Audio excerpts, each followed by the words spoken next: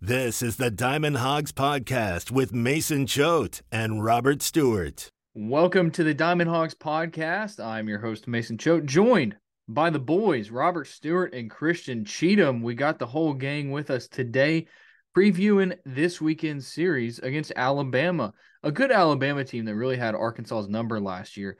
We're going to talk about them, look ahead to the weekend, talk about the midweek win over Omaha, which, I mean, shout out to Omaha, man. Like, last year, I could have played for Pine Bluff. I think this year I could have played for Omaha.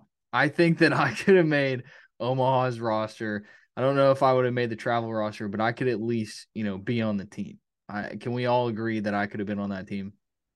213th in the RPI. There might be an argument to be made there. We were driving back from Baton Rouge last week, and we went through Pine Bluff, and I thought about you. That's very sweet of you, Robert, to think about me. Pine Bluff is just an awful town, by the way. I had my fair share of experience in Pine Bluff growing up a couple times, and let's just say it wasn't a great experience. Not a great town. Anyways, let's not talk that. That's the max amount of time we need to talk about Pine Bluff, Arkansas, on the Diamond Hawgs podcast. So, Ben McLaughlin got on the mound. That was interesting. Made a really boring game somewhat interesting. Throwing gas too. I think on the TV, because I wasn't at the stadium the other day, but on the TV broadcast, I think they said it hit 95. Did they say anything different in the stadium? There's no way he threw 95. That's what I saw on TV. The TV gun is always hot. Yeah, that's true. Okay. But it looked good though, on TV. If you're watching, you're like, man, he's throwing gas. I definitely saw 91, but I didn't really make a point of, looking to see how consistent he was with it. I kept an eye on it. He was on the fastball. He was sitting 91, 92.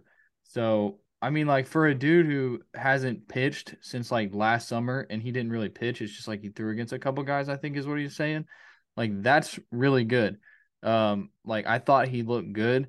And the interesting thing and we talked about this in the press box, was like, okay, well, is he still going to hit? And, it's always weird with that situation. And Dave Van Horn said that he plans for Ben McLaughlin to, still hit. I don't really know like how many opportunities he's going to get, but it would be cool to have a two-way player like that. And we know that they like McLaughlin and they like his bat because he was in the lineup before he had his injury. It was like a knee injury and he had some kind of minor procedure on it, correct? He tore his meniscus and he had to get some of it shaved off or something like that. That always sounds so gnarly when they're like they had to shave something off. Like, ugh, I don't like that. I think that makes his outing. I mean, I know it was Omaha, but that makes his outing a little more impressive that he came back and he's on the mound throwing above 90. I mean, that's really cool. No, I agree. Like, it's, for your return to the field, for that to be what you did. And I mean, like, it's not like he got on the mound and, he's throwing hard, but he got hit around. Like, he went 1, 2, 3, had a pair of strikeouts, I believe. 11 pitches, yeah. And that was his first time touching a baseball field in 4.5 weeks. I mean, in live action, I'm sure. And his first time to pitch in like a live baseball game since his freshman year of JUCO ball, I think. I'm pretty sure that's what it was. He said he threw 8 innings. I think it was like 9 and something his freshman year of JUCO ball. Right. And he said he tore his UCL and had to get Tommy John. Yeah. Wow. So, wow. Yeah, no, that like I said, I mean, Arkansas was up 13-3 after the bottom of the third. So it's like at that point we're like, okay, can the 10-run rule go into effect in the 4th inning? Like, do we need for this to go on? Yeah, we were pushing for those WBC rules, Christian, the 15-run rule after 5. That's where that was from, because I was texting somebody and I was like, I wish they'd do the 15 after 5. And then he's a buddy from my softball team, and he's like, you thinking about softball or something? And I was like, no, I saw that somewhere recently, and it was WBC. I totally forgot about that. Let's see a few more headlines from the midweek, because I mean, aside from the McLaughlin thing, not a whole lot to talk about. But they batted around twice.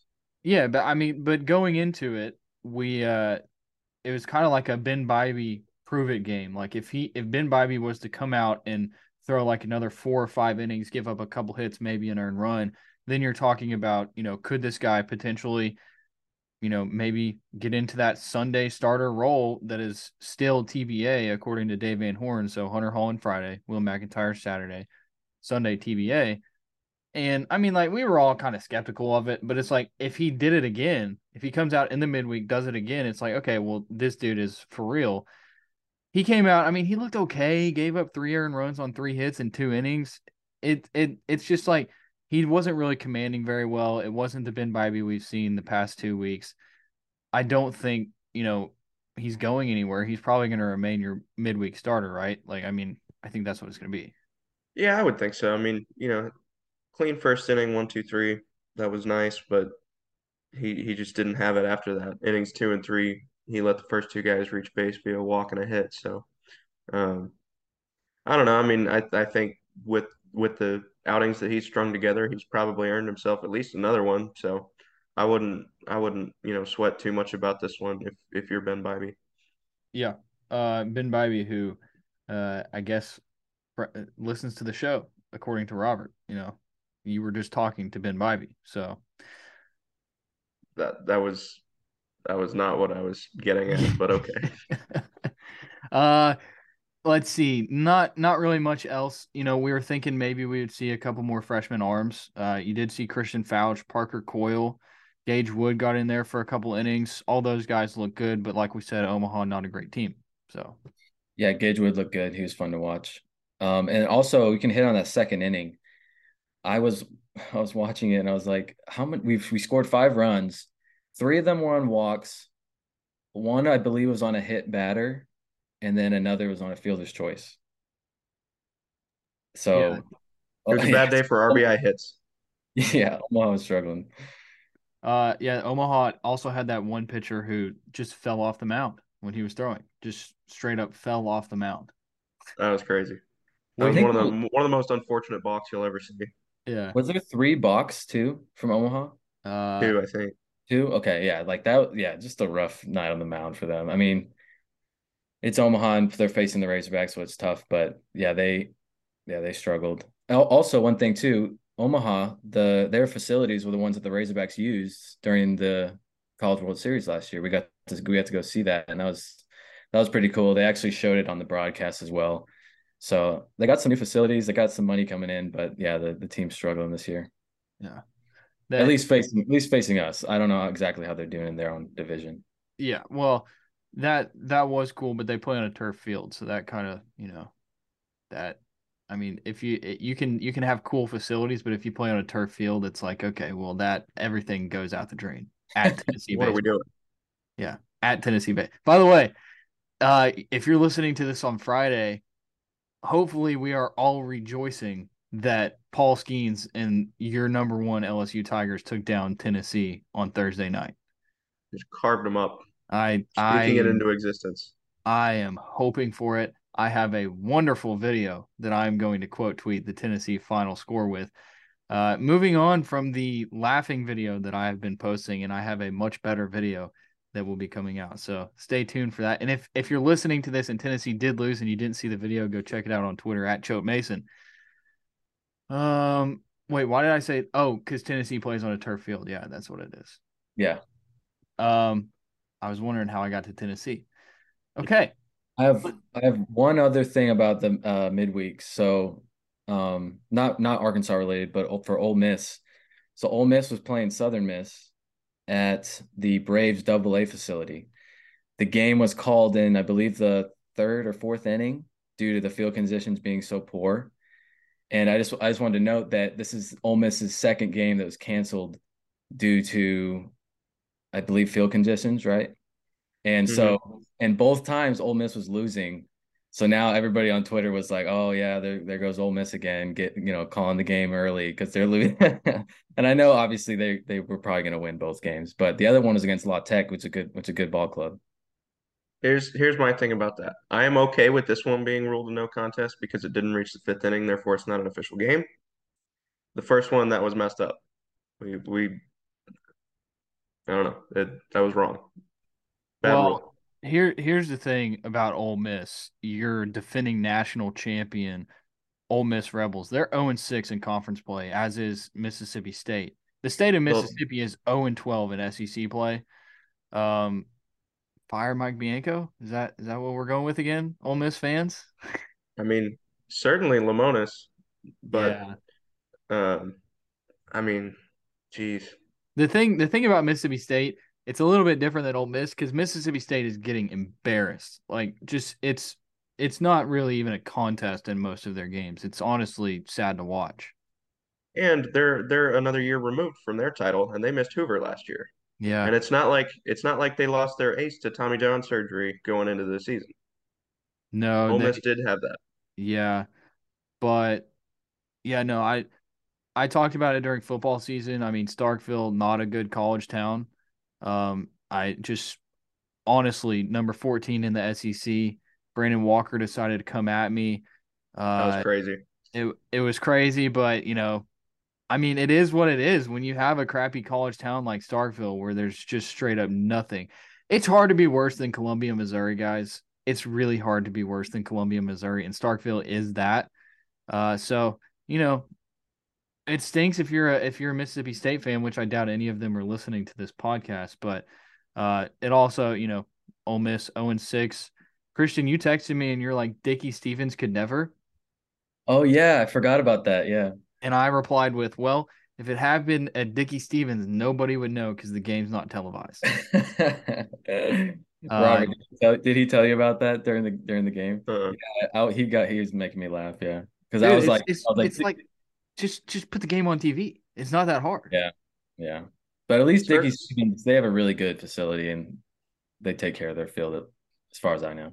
No, they don't. Circling back to Mississippi State for a minute, I do want to throw this out there. When we went to cover that football game in the fall, we got one look at Duty Noble Field.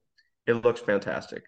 I would encourage anybody who has the means to travel to that series in May to do so because you will see the Razorbacks beat up on the lowly Bulldogs Yeah, in a very cool ballpark. yeah. If you want to say anything good about Starkville, I'll give them the dude. They can have that. That's pretty cool. As far as if it's better than Baum Walker or not, I don't know yet. We'll find out. We plan on being there. So, uh, yeah. Let's transition into Alabama, though. A team that Arkansas really struggled against at the end of last year.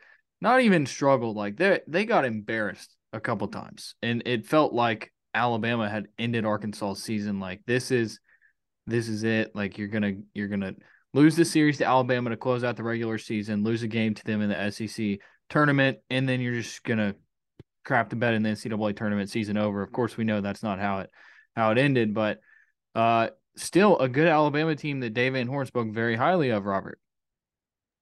Yeah, I mean this team, I was thinking like 2-4, ah, not really anything impressive, just from the outside looking in. But then you dive into the numbers a little bit. They've got 8 different qualified hitters hitting over 300. That is certainly noteworthy. Um, they've got a pitcher. I believe their Sunday guy. I mean, they haven't officially announced their rotation as of this moment, but the guy who's scheduled to pitch on Sunday for them, Grayson Hitt, he's in the top 50 MLB draft prospects. I mean, let's see. The batting average against tells me that uh, the worst number in that category is 222. It belongs to their ace. So opponents are kind of struggling to hit um, against these 3 pitchers that Alabama's going to throw this weekend. So it will be interesting to see how the Razorbacks respond to that. I would think that any team other than LSU is going to be a very, very welcome sight for Arkansas this weekend. Yeah, that's the thing is like going into this Alabama series, uh, we were talking to Dave Van Horn and he was like, really good team. They've got a top heavy lineup. They're going to come in here, trying to steal one on the road against Arkansas. And just in my mind, I'm thinking of it and I'm like, well, it's Alabama, not LSU. Like it's just you're thinking back to last weekend against LSU and you're like, it can't get any worse than that. So my mind is kind of messed up with that right now. And, I just look at Alabama and I'm like, it's also still hard to think about Alabama as like a good baseball program, right? You think about them as like bottom of the SEC, but last year they got you, and it seems like they're still on the uptick, this season, right? Yeah, I mean, it's it's not a blue blood like the Arkansas, the LSU's, I would say the Mississippi's, but you know what's going on with them this year. Um, but I don't know. I mean, we thought Auburn was going to present a challenge 2 weeks ago, and realistically, they didn't. Um, so I think what you're about to see this weekend is probably a lot more aligned with the visiting Auburn Tigers than going to see LSU or going to see Vanderbilt or welcoming Texas A&M or anything like that. Yeah. So, but the thing about Alabama, though, they got a good lineup. Their team average is 318. They have more home runs than Arkansas. They got a better team ERA than Arkansas. So, kind of go through some of their top guys, Robert. Yeah, let's do that. Just going down the list here, batting average, they've got a couple guys hitting 360. You'll recognize both of these names from last year if you watched that final series in that one game at Hoover. First baseman Drew Williamson leading the pack, 360. He's walked more times than he struck out. 8 home runs, I believe, is second on the team.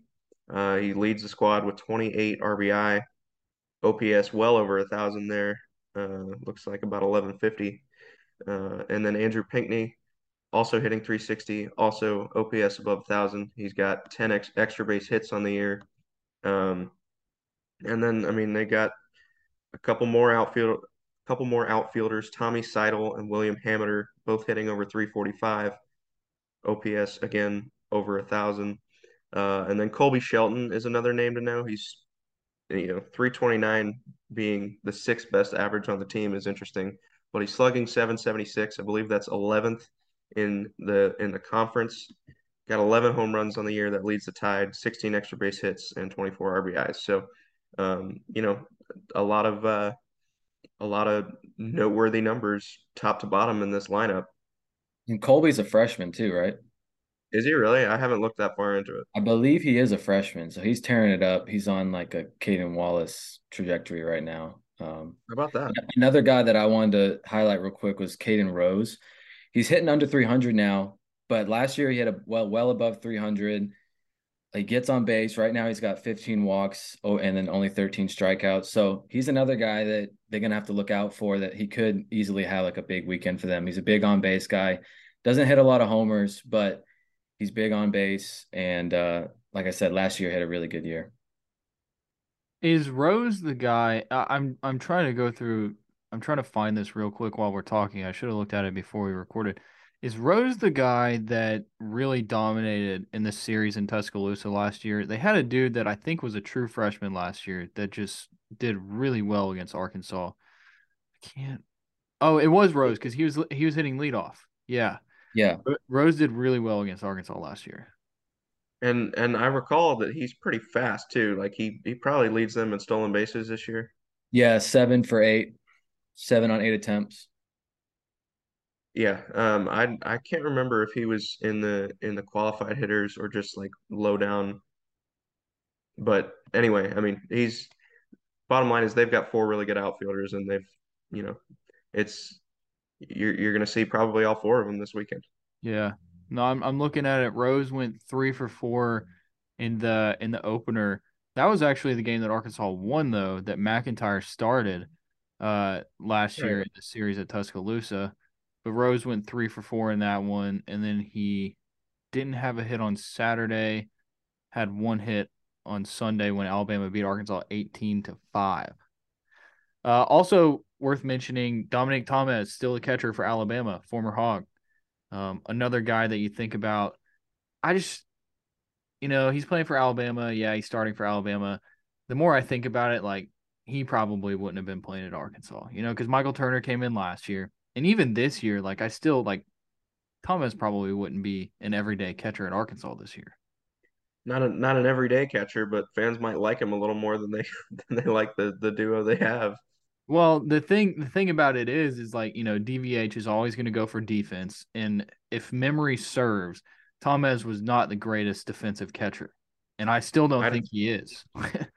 I don't think so. I mean, I remember watching him 20 fall of 21 maybe. I don't think he was the guy.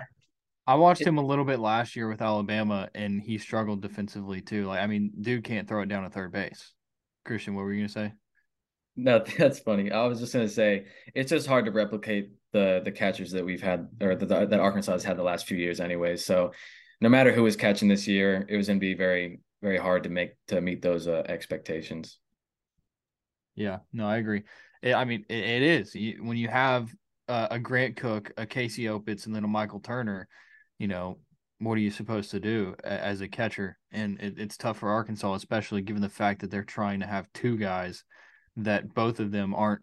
I mean, can we say it? They're not really meeting expectations. And I don't even know what the expectation was, but if you're basing it off of the guys that have been at catcher, those are really lofty expectations. I think Right. I I mean, for your number one catcher in terms of batting average to be just over 200, that can't be meeting expectations. And like I know, like I remember we were writing stories last year about Michael Turner's got huge shoes to fill with Casey Opus leaving. Somehow those shoes got even bigger with Turner leaving, it feels. yeah, and that was just because he had so many big hits last year too. And so like the offensive production out of the catching position this year is not what it was last year. So that's just another thing to add to it. Yeah, that was a big thing with Turner was, I mean, he was just an incredible hitter. The way that he could just like slap it opposite field was very impressive. And then he really came on as a defensive catcher specifically in the postseason. Like I thought that he did really well. Thinking back to that Oklahoma State regional in Stillwater. I mean that was his best weekend of the season, and we all know why because of the whole rental player stupid ass thing that went on with a radio host. But shout out Michael Turner, friend of the podcast. So what else with Alabama though? I mean, you talked about the pitchers, Robert. What else you got? Yeah, we can dive into the pitchers a little bit more. I talked about batting averages against, but Ben Hess is the name of their ace on Friday. He leads them with 32 and a third innings, 3.34 ERA. His WHIP is under one, just like his Saturday counterpart, Luke Holman. He's also right-handed, also sub one WHIP. He's got a 2.25 ERA in 24 innings. They're both striking out 12 batters per 9 innings. Pretty good and respectable strikeout to walk ratios as well. 44 to 6 for Hess. That's almost uh, or that's more than 7 to 1 as far as the strikeout to walk ratio, and then 4 to 1 for Luke Holman on Saturday. And then Grayson Hitt was the top 50 draft prospect I was talking about. I don't know how updated this list is. I can't find a date on MLB.com, but for what it's worth, Dolander still sits at number two and Skeens at number four, which after watching Skeens last weekend, I think Skeens has got to be the number two guy. So maybe this was just a preseason deal. But anyway, Grayson Hitt, scouting report on him is he had a 6 point ERA in his first 2 years at Alabama. Was working sort of 90, 92, peaked at 96 with a fastball. But apparently the scouts really liked what they saw in the fall from Hitt. 93, 97 with improved carry, it says. He's got an upper 80s cutter, quickly became his best secondary pitch, solid mid 80s slider that he can land for strikes, and a mid 70s curveball. So it sounds like he's got a really good arsenal um, that the Hogs could be up against on Sunday. It says he doesn't utilize his changeup very often, too firm, upper 80s, gets pounded when he doesn't locate it in the bottom of the zone. So perhaps a weakness. We shall see. Um, but again, I mean, it's pitching that's not on the number one team in the country, so I would think it's got to be a welcome sight for Arkansas hitters, and really, just string those hits together. They left a lot of runners on base last week. If they can not do that this week, then easy for me to say, right? But uh, they've got that propensity for the big inning. They need to return to it against the Tide. Yeah, I mean, I've always said if you score more runs than the opponent, you'll probably win the game. So That is usually how it goes. So that's I would that's I would probably do that if I were Arkansas. that's a saying that I live by in my daily life. Hey, if you score more runs, you're probably going to win the day. So, potential weather. I'm looking at the forecast. Friday looks like it's going to be a tough day weather-wise. I don't know. I mean, it shows that it's supposed to rain in the morning. But by the time the game rolls around, they should be fine because it's 6:30 first pitch, but it is supposed to be windy. And David Horn kind of hit on that a little bit. Saturday looks fine. Sunday, maybe, a little weird. They should be able to get all 3 games in on at the normal times, I hope. So just something to keep in the back of your head, potential weather, playing around it if you're going to be out tailgating, because it is baseball season now, guys. It's baseball season. Basketball out of the way. It is portal season for basketball, which is quite unfortunate. But I was telling my wife, because she very much hated football portal season. And, to be quite honest, I hated it as well. It was awful. Basketball portal season is a little bit better because there's not like 100+ players on the roster. There's only 13, 14. So, that is better. Anyways, this is a baseball podcast. It's opening day, by the way. We're recording this on Thursday. Christian and I have our hats on. Royals. Go Royals. They're going to suck again this year. Let's go. Zach Greinke back for his 40th season in the major leagues, and he's the ace. Yes. Yeah. Greinke is our ace. I'm so excited. Brady Singer going to have a good year. A guy that Arkansas got to in the College World Series. Remember that. Always remember. Never forget. Christian got the Boston Red Sox hat on, huh? Oh yeah, my Sox. They got some good prospects to look out for with Tristan Cassis and Masataka Yoshida, but I don't know. It's going to be rough. That AL East is tough. They got last place last year in the AL East, so we'll see how they do this year. I'm optimistic though.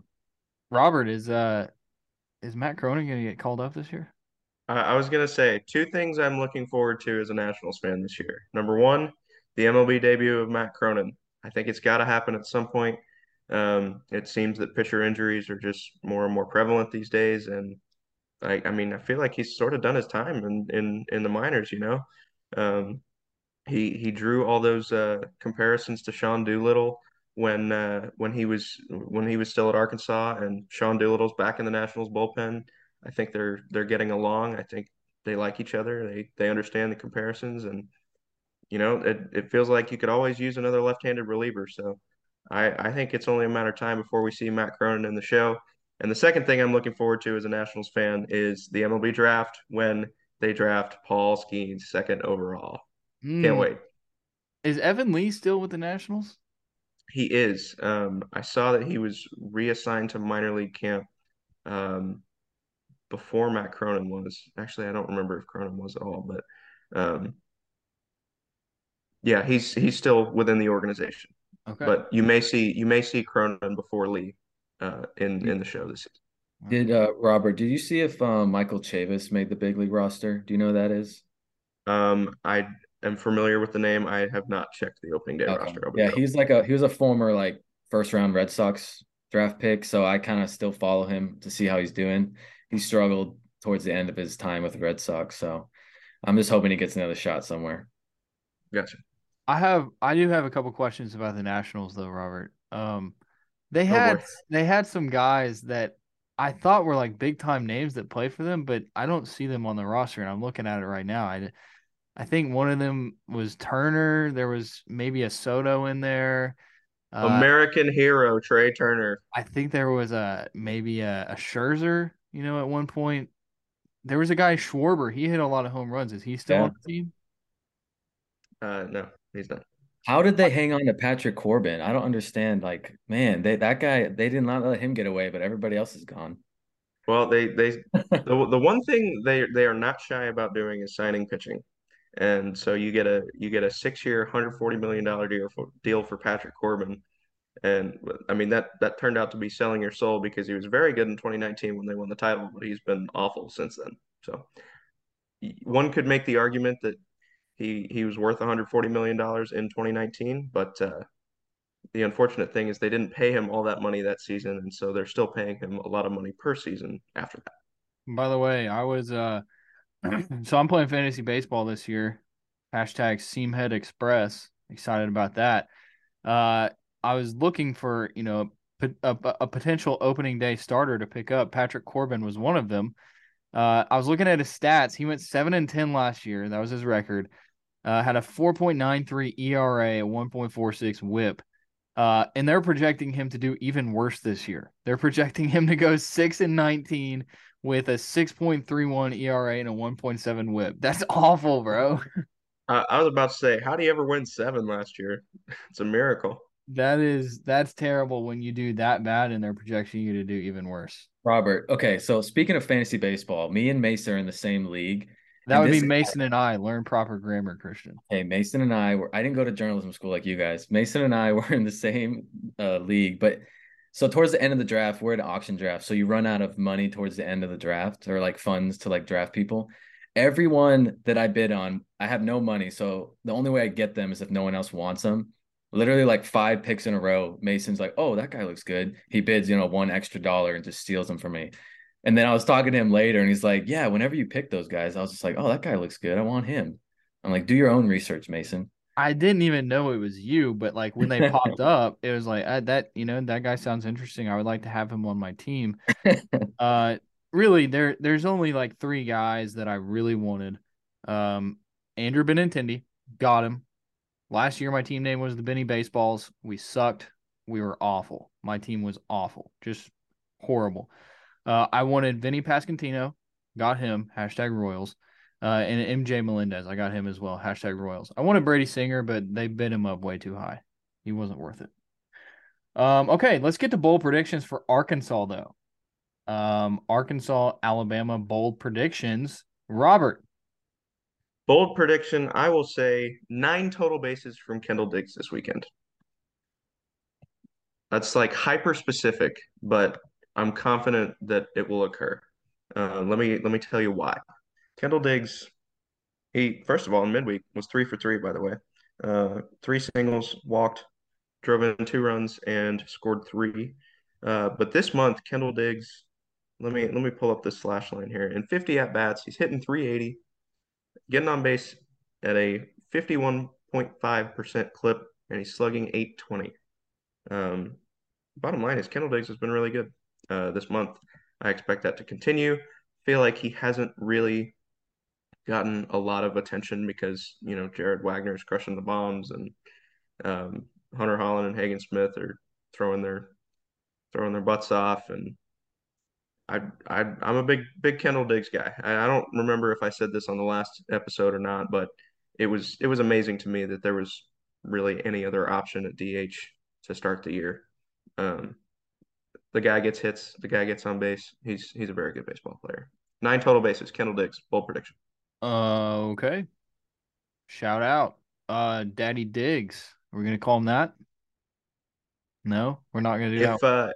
Hey, listen, if the official Arkansas baseball account will call him Daddy Diggs on Twitter. Well, here's the thing. We understand the official Arkansas baseball Twitter happenings, and I'm just gonna say, like, to us, it's like they have the check mark, but is it really that official? Like. That's true. He told us that he just wanted to stir up discourse with that.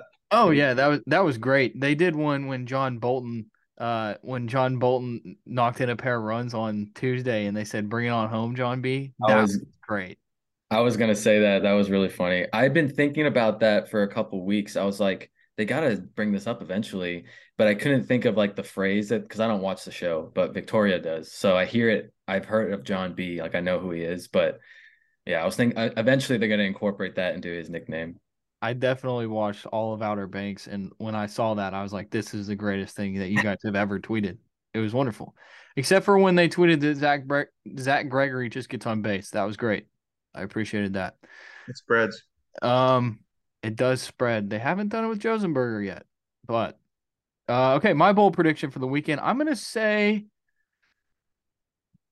Caleb Cali hits a home run. Is that too not bold? I the way that he's not really getting in the lineup, I think it's fair to call it bold because we have no idea if he's going to start. I'm gonna go with Cali did a home run. Christian, what's your bold prediction for the weekend? My bold prediction is going to be a bounce back, good start from Cody Adcock. I don't know when he's going this weekend. It could be Friday, Sunday. it's hard. I mean, he faced LSU, which is obviously the best team in the nation. So he got roughed up there. But I think he'll have a good start, maybe the best start of the weekend as far as statistically. That's my bold prediction. That's what this is. So that's what I'm doing right there. That was very bold to say that Cody Adcock, who potentially might not even start this weekend, is going to have the best start of the weekend. So if you're talking bold, excuse me, if you're talking bold predictions, that is very bold, Christian. Can we start issuing boldness scores? Like that probably takes the cake of the three we just issued. Yeah, probably. That's a 9 out of 10 bold score right there. Well, here's the thing, though. Christian's predictions are almost always right. That's the weird thing about it. He picked Arkansas to win game 1 last weekend against Paul Skeens and LSU, and Robert and I were sitting over here like, this dude is a freaking idiot. Like, are you kidding me? Yeah, I was feeling super confident that we would definitely get 2 out of 3 on the weekend after that win. And I was texting Mason. I was like, hey, I was right. They technically did get to Skeens. He gave up 1 run and we ended up winning the ball game. So yeah, In hindsight, it wasn't that crazy because like I hadn't looked at the splits, the left-right splits by the time we recorded that podcast, but LSU can't really hit lefties with the same ability that they hit righties. And if you're gonna throw the combination of Hunter Holland and Hagen Smith, that's a winning recipe. All you got to do is score on Paul Skeens. So talking about what I was going to say is, Robert, so you're admitting that you're not prepared. You did not come prepared to the podcast last week. That was one thing that I failed to bring up, All and right. You're in timeout for a minute. This is the Diamond Hawgs podcast with Mason Choate and Christian Cheatham. Let's go with weekend predictions, Christian. I'm gonna say Arkansas sweeps. I feel confident saying that they're gonna be at home, bounce back from playing the best team in the nation.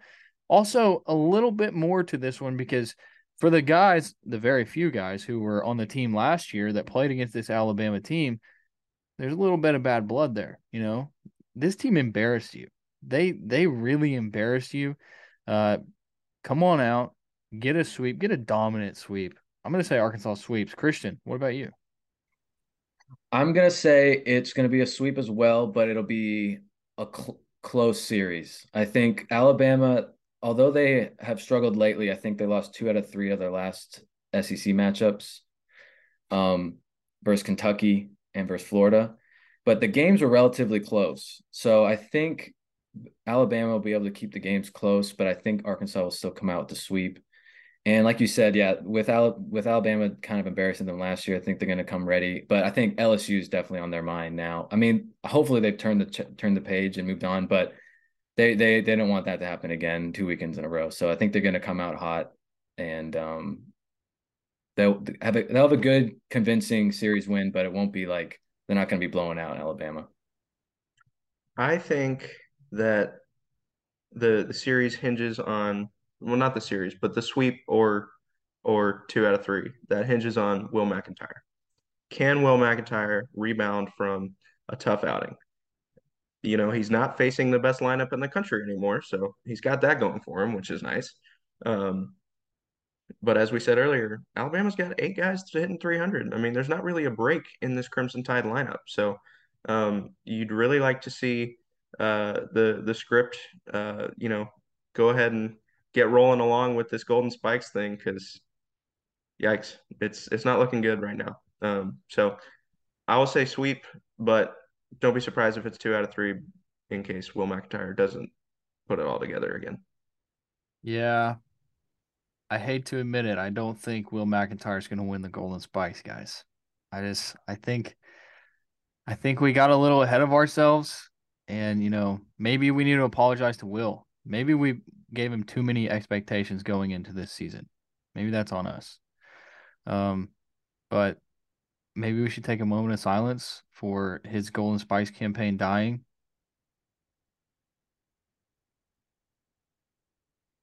Okay. Another thing I was going to mention, we talked about we were going to bet a future for one team to win the national championship as a podcast, and we said we were going to do it at the start of SEC play, and we never did. So we need to do this. It can't be LSU. That's the only team that I'm ruling out. And Arkansas, of course. We can't bet on Arkansas. We have to bet on one team, and we're going to decide it right now. Right now. So off the top of your head, I don't know how much college baseball you guys have watched. I've kind of kept up with it. Who are we picking? I've got a couple teams in mind that I like. You know who might be interesting is South Carolina. Yeah. I think they're 6-0 in conference. That's what I was going to say. They are 6-0. I like South Carolina. I like South Carolina. Another team I like is Wake Forest. Rake Forest. I do want to just bet on Rake Forest so we can just say that we have a future on Rake Forest. Like that would be fun. I'm trying to pull up the DraftKings odds right now. We'll have to get Chris Lanzilli to come join us again and discuss that as a Wake Forest transfer. Yeah. No, that would be good. I'm looking for current future. Oh, here we go. DraftKings, college baseball betting odds and lines. Futures. So LSU right now is the betting favorite. Wow. No way. Plus 500. Florida, another interesting team. Florida That's is true. really good. Florida is really good. They're at plus 1,200. Let's see. What else looks juicy on here? TCU plus 6,000. If we could bet on TCU to make it to Omaha, I would probably bet that. They were really impressive when we watched them. And I know it was the first weekend of the season, but Kentucky plus 20,000. Kentucky's been playing good baseball. I think they're gonna die off though. I was going to mention Stanford, but I think we all know kind of how that story is going to end. It always ends pretty abruptly either in the regional supers or college world series. They just kind of always underperform when the lights are bright. So they're always a good ball club, but I don't know. I don't think they'd win it all. Yeah. They're at plus 2,000. South Carolina's at plus 2,500. South Okay. Carolina has the younger brother of Tristan Cassis, Gavin Cassis, on their team, and he has been raking. He hits home runs like it feels like every game. Okay. So let's narrow it down to three teams, and then we'll have people vote on it for us. How about that? If I So get two votes, I'm saying Florida and South Carolina. okay, then let's just do South Carolina, Florida, and Wake Forest. We'll I'm call it good. that. Those are our three Yep. teams. We'll have people vote on it, and we will place our future on next Friday on the show live. Sound good? Yeah. Sounds All good. right. Okay. So Arkansas, Alabama this weekend, 3-game series Friday, Saturday, Sunday. What are the times? I know 6:30 on Friday. Robert, you know We off the got top? we got afternoon games Saturday, Sunday. I don't know them off the top of my head. I Okay. believe it's It's I two. believe it's 2-2. Yeah, 2-2. Okay. Sunday All will be on Real TV, by the way. yeah, SEC Network. Yeah, yeah. Also, kids get to run the bases after Sunday's game. Christian, what's up with why can't we have an adults run the bases? You run that whole thing. What's going on with that?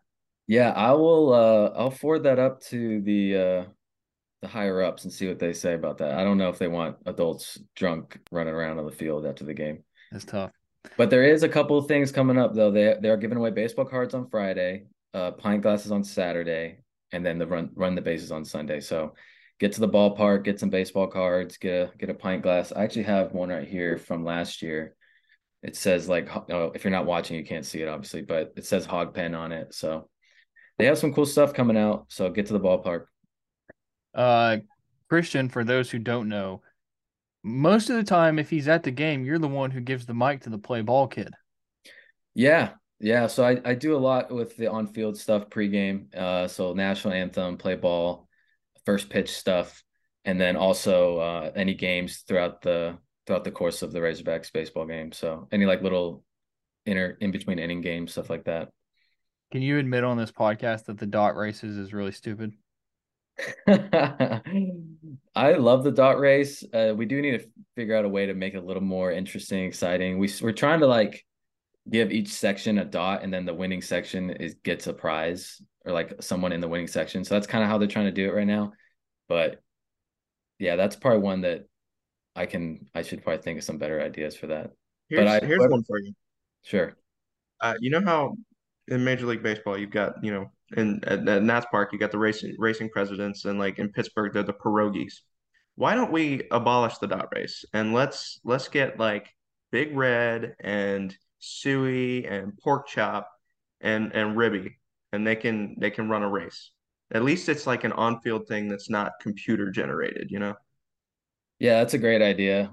They have talked about doing something like that, but I don't know when it'll be in effect. But I can mention it and try to talk to my people.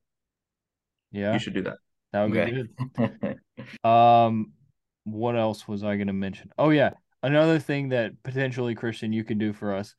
Can you make sure that either they play the national anthem on the organ or it's somebody who is actually good? Oh I man, the think they midweek national anthem was awesome. I mean, like, I'd say probably every other national anthem is just like secondhand embarrassment bad. It's just awful.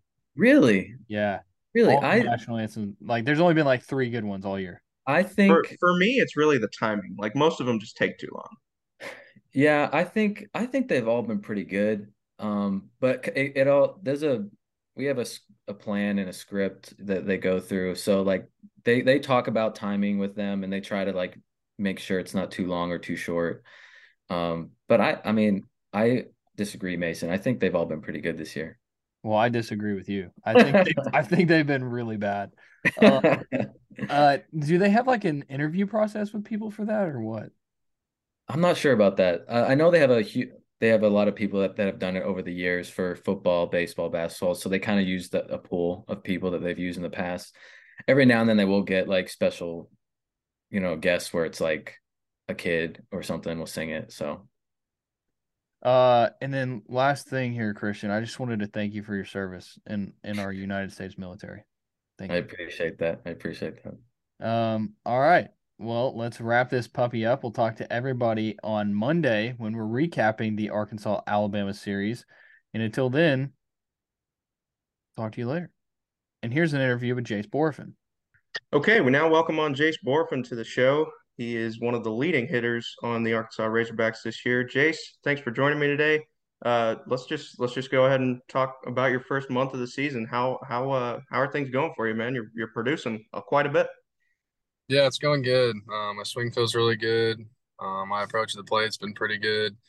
Everything just seems to be working for me right now. Just getting in good hitters counts, driving the ball in the gaps, getting on, creating runs, and letting my teammates drive me in. So I'm seeing the ball pretty well, and just hope to keep it going. So we talked about this a little bit before the season started with you, but last year obviously probably didn't go the way you wanted it to. But I'm curious, how was it for you mentally, and how did it change your mindset going into 2023? Yeah, I kind of look at last year as pretty much like a blessing in disguise because obviously like I know I didn't obviously like perform the way I wanted to last year. But I think that really helped me as far as maturing as a baseball player on the diamond, as far as just dealing with failure and learning how to fail. And I believe that you have to like really learn how to fail before you have success, and just learning from those mistakes and experiences last year, and really just taking them to this season and capitalizing on just how to get off to a good start and how not to like get down on yourself when things aren't going your way. So, even after you don't have the year you wanted, you still got voted a team captain by your teammates. What did that do for your confidence, maybe? Yeah, it definitely helped my confidence a lot. I think that really just kind of speaks to how I handled the whole situation last year. Obviously not being one of the guys that played every day, but just ultimately just being a really good teammate in the dugout for the guys that were on the team last year. And then obviously with the whole new team coming in this year, it was just kind of cool to see those guys kind of gravitate towards me and just the respect that they've shown me. One of the interesting things that I've found about you this year is that you're able to hit in multiple different spots in the lineup, and it doesn't really seem to affect you mentally, or at least that's what the stat sheet would indicate. I'm curious what goes into your mind when you're bouncing around the order. I mean, lately you've been kind of solidified as the number five guy, but is it more to it than with the guys hitting in front of you and behind you? Yeah, I don't really think there has to be a total different mindset change. If you're hitting in the two hole, if you're hitting the five hole, if you're hitting in the seven hole, I think you just kind of got to figure out what you want to do at the plate, and kind of the situation that presents itself. There's runners in scoring position. You want to drive those runners in, but that doesn't mean you need to hit a home run every single time. Just hit a single, sac fly, just getting the job done and getting those guys in. I think that's the big key, for whether it be batting 5 hole, batting 2 hole, or batting 7 hole. One of the big things that we always talk about in the press box is how many times you get hit by pitch. I don't know the exact number, but I think it got over 10 recently. Um, is that something like, I mean, obviously you got to love your 550 OBP, but I mean, do you feel like you're missing out on at bats at the same time? There are certain times, especially when there's runners in scoring position and there's a base open. It's kind of happened like probably 3 or 4 times this year, where I'll probably get hit by a pitch some way somehow. And it's kind of frustrating just from an offensive standpoint, because you want to drive those runs in and get the big hit to score those guys. But I also know that this lineup's loaded, and if I get put on base, you're going to have to face Kendall Diggs or whoever else is behind me, and they're going to get the job done. So it does suck sometimes, but I know that like it's pretty much for the better, honestly. Yeah, let's talk about Kendall for a minute. You guys have been teammates for a couple years now. I'm curious what you think his strongest qualities are, maybe as an athlete, maybe as a friend or teammate, whatever. And what kind of security, like you mentioned, does he provide for you hitting behind you? Yeah, Kendall's a great player. I think what separates him from most players is just his plate discipline and approach at the plate. He's always getting into hitters counts. He doesn't strike out much. He's always getting on base, whether it be via walk or just finding a hole. He's a really good player, can really hit the baseball, and he's a pretty good athlete too. I know you might not think so, but he really is. He can move well for how big he is and his size. So I'm really excited, honestly, for the rest of this year, but also like next year for him. I'm curious because he's got this knack for big, walk-off hits or whatever. He had that one last year against Ole Miss to win that Saturday game for you guys.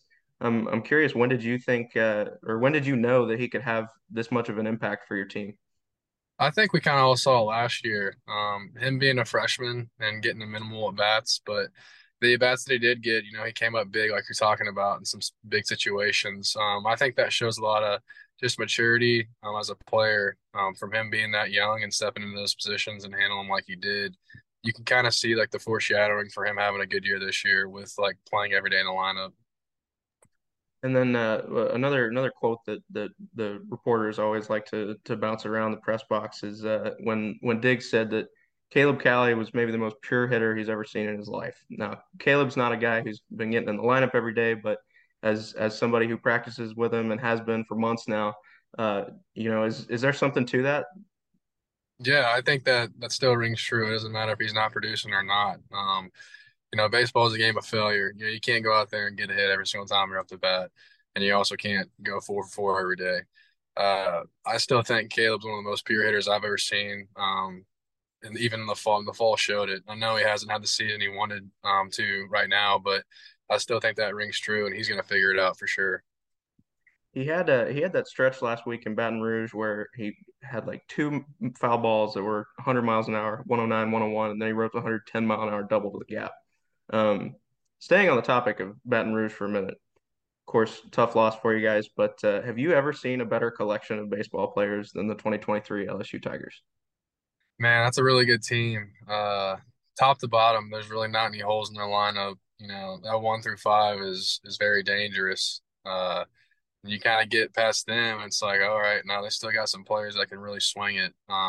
So they got a really good lineup. They're going to be a really hard team to beat from here on out. I don't know if they'll lose ever a Friday game ever again with Paul Skeens on the mound. That guy's unbelievable. Just the amount of depth that team has and just the talent level is just unbelievable, from a pitching side and from offensive side. They're going to be obviously the team to beat this year from going on forward from now. And I think they're going to have a pretty good year. I mean, they're just going to be really tough to beat because of all that depth and players they have on their team.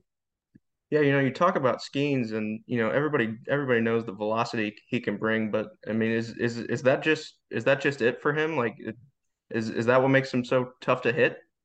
No, I think like what makes him so good is his command really. And it's kind of funny it's funny to say that because he throws 100 miles an hour because you would think like the velocity is the thing that makes him so good. I think it's really the command, man. He's throwing 100 miles an hour. That's not easy to control, but when he misses with it, it's like right there off the edge of the plate. And so that's like very frustrating as a hitter sometimes because, he's throwing 100 and he might not hit a spot, but it's right around the zone and it's a good pitch. You sometimes you'll swing at it, sometimes you won't, and you might get that call. So I think that's kind of what separates him as far as, being able to throw his off speed for strikes too and throw that fastball pretty much on whatever side of the plate he wants to. You said a minute ago that you don't know if they'll ever lose on Friday again with him on the mound, but obviously you didn't want to lose a series, but to be able to beat him on Friday, how cool was that for you guys? It was really cool. You face a guy like that, you really don't know what to expect really as a hitter because he's had so much success and dominated everyone else that has faced. And so I really just got to give credit to our coaching staff for our putting together a really good approach against him. Just staying with that and just really trusting them. And when you get a guy like that out of the game, you can kind of breathe a little bit, you think, but then they bring in the next pitcher that was throwing 100 miles an hour as well. So I think when that happened, we were just kind of like, dang, these guys are like legit. I mean, it's not an easy. There's no easy at bats going to be this weekend.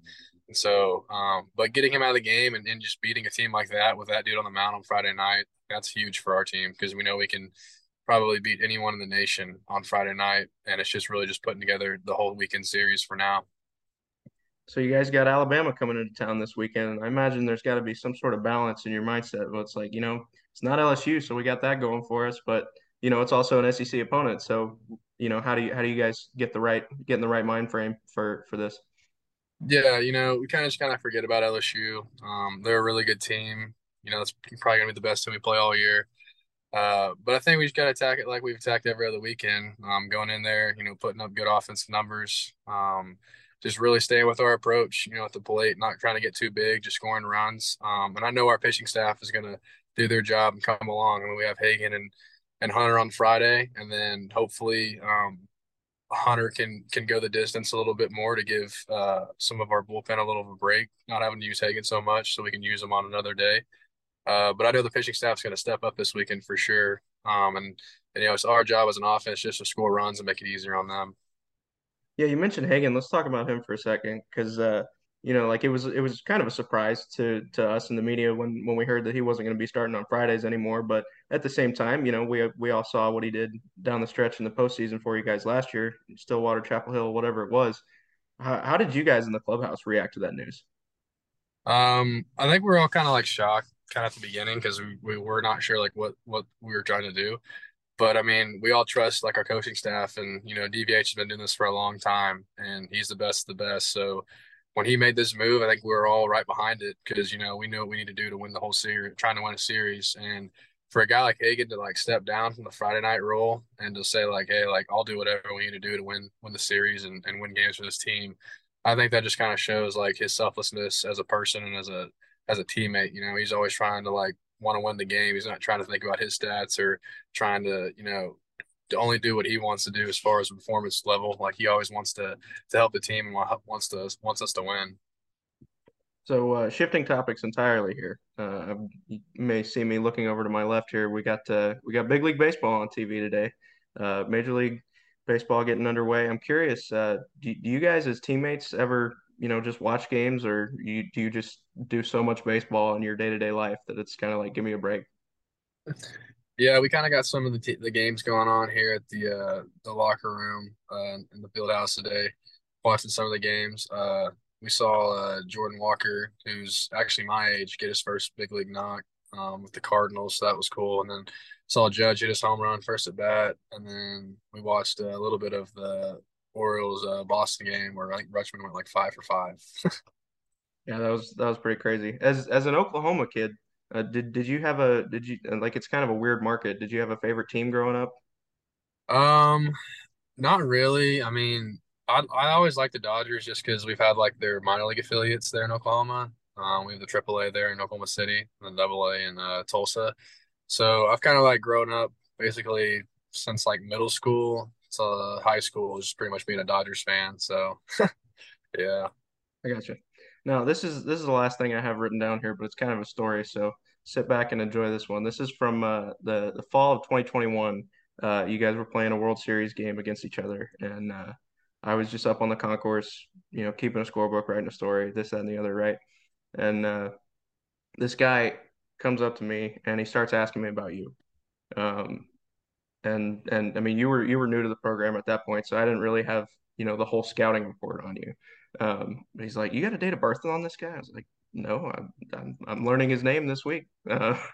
And he starts asking me all these questions about Jace Bohrofen, and Mason can edit this if he wants to, but I'm just gonna say it verbatim because it's way cooler. He goes, "That guy can fucking play."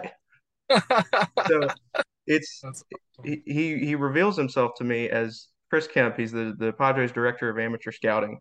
So I had to talk to him afterward and find out what he likes so much about you. And he talked about you rake in the Cape. Um, always love to see what they got going in Arkansas. So he was very very intrigued. I'm curious. Have you ever heard from that guy or any other MLB team rep? Since you got to Arkansas. um, I mean, I had some meetings this winter, right before we left for the break. Um, but I don't think I've ever met that guy to my knowledge. That's really cool though that he said that. I had to make it one of the subheadings of my story. It was probably the best quote I've ever gotten as a reporter. It was awesome. That's awesome, dude. So, like I said, I'm out of questions, but at this point, floor is yours. If you got anything to tell our listeners, that's all you. Yeah, one thing I want to say is just keep an eye out for Ben McLaughlin on the mound or even at the DA spot or first base, wherever he could fit. I think it was sick the other day. He got on the mound and threw great for us. I think that he could probably be a big part out of the bullpen as well. Whether it be this weekend or down the stretch, having someone step up in that role could be huge for us. But I wouldn't don't when he comes on the mound, don't be like, oh, like what are we doing here? Like, nah, he's pretty good. He could sling it. Yeah, he and Dave told us the other night that that was kind of brewing. Was that public information or was that just between them? Um, I don't really know. I mean, he like obviously like said like I think it was Monday. He talked to Zach Bard and was like, hey, am I gonna throw tomorrow or whatever? And he was just like, yeah, it's possible. We'll see like kind of what goes on. But obviously we got a big lead and they were just like, all right, let's put him out there, see what he can do. And he was lights out for one inning. Do midweek games ever get like mundane for you? Was that like a huge shot of energy for the dugout there? Yeah, it was awesome. I mean, yeah, like you said, sometimes the midweek games can kind of get lackadaisical, just because it's not the whole weekend feel, obviously. But yeah, when something like that happens, it's pretty special. Especially like a guy like Ben, who we all love, and so when he gets to get on the mound and have some success like that, that's always a good thing. All right, there you have it. Jace Bohrofen, outfielder for the Arkansas Razorbacks. Thanks for coming on, man. Thank you. Thanks for having me. You've been listening to the Diamond Hawgs Podcast. Follow the guys on Twitter at Choate Mason and at drstew32.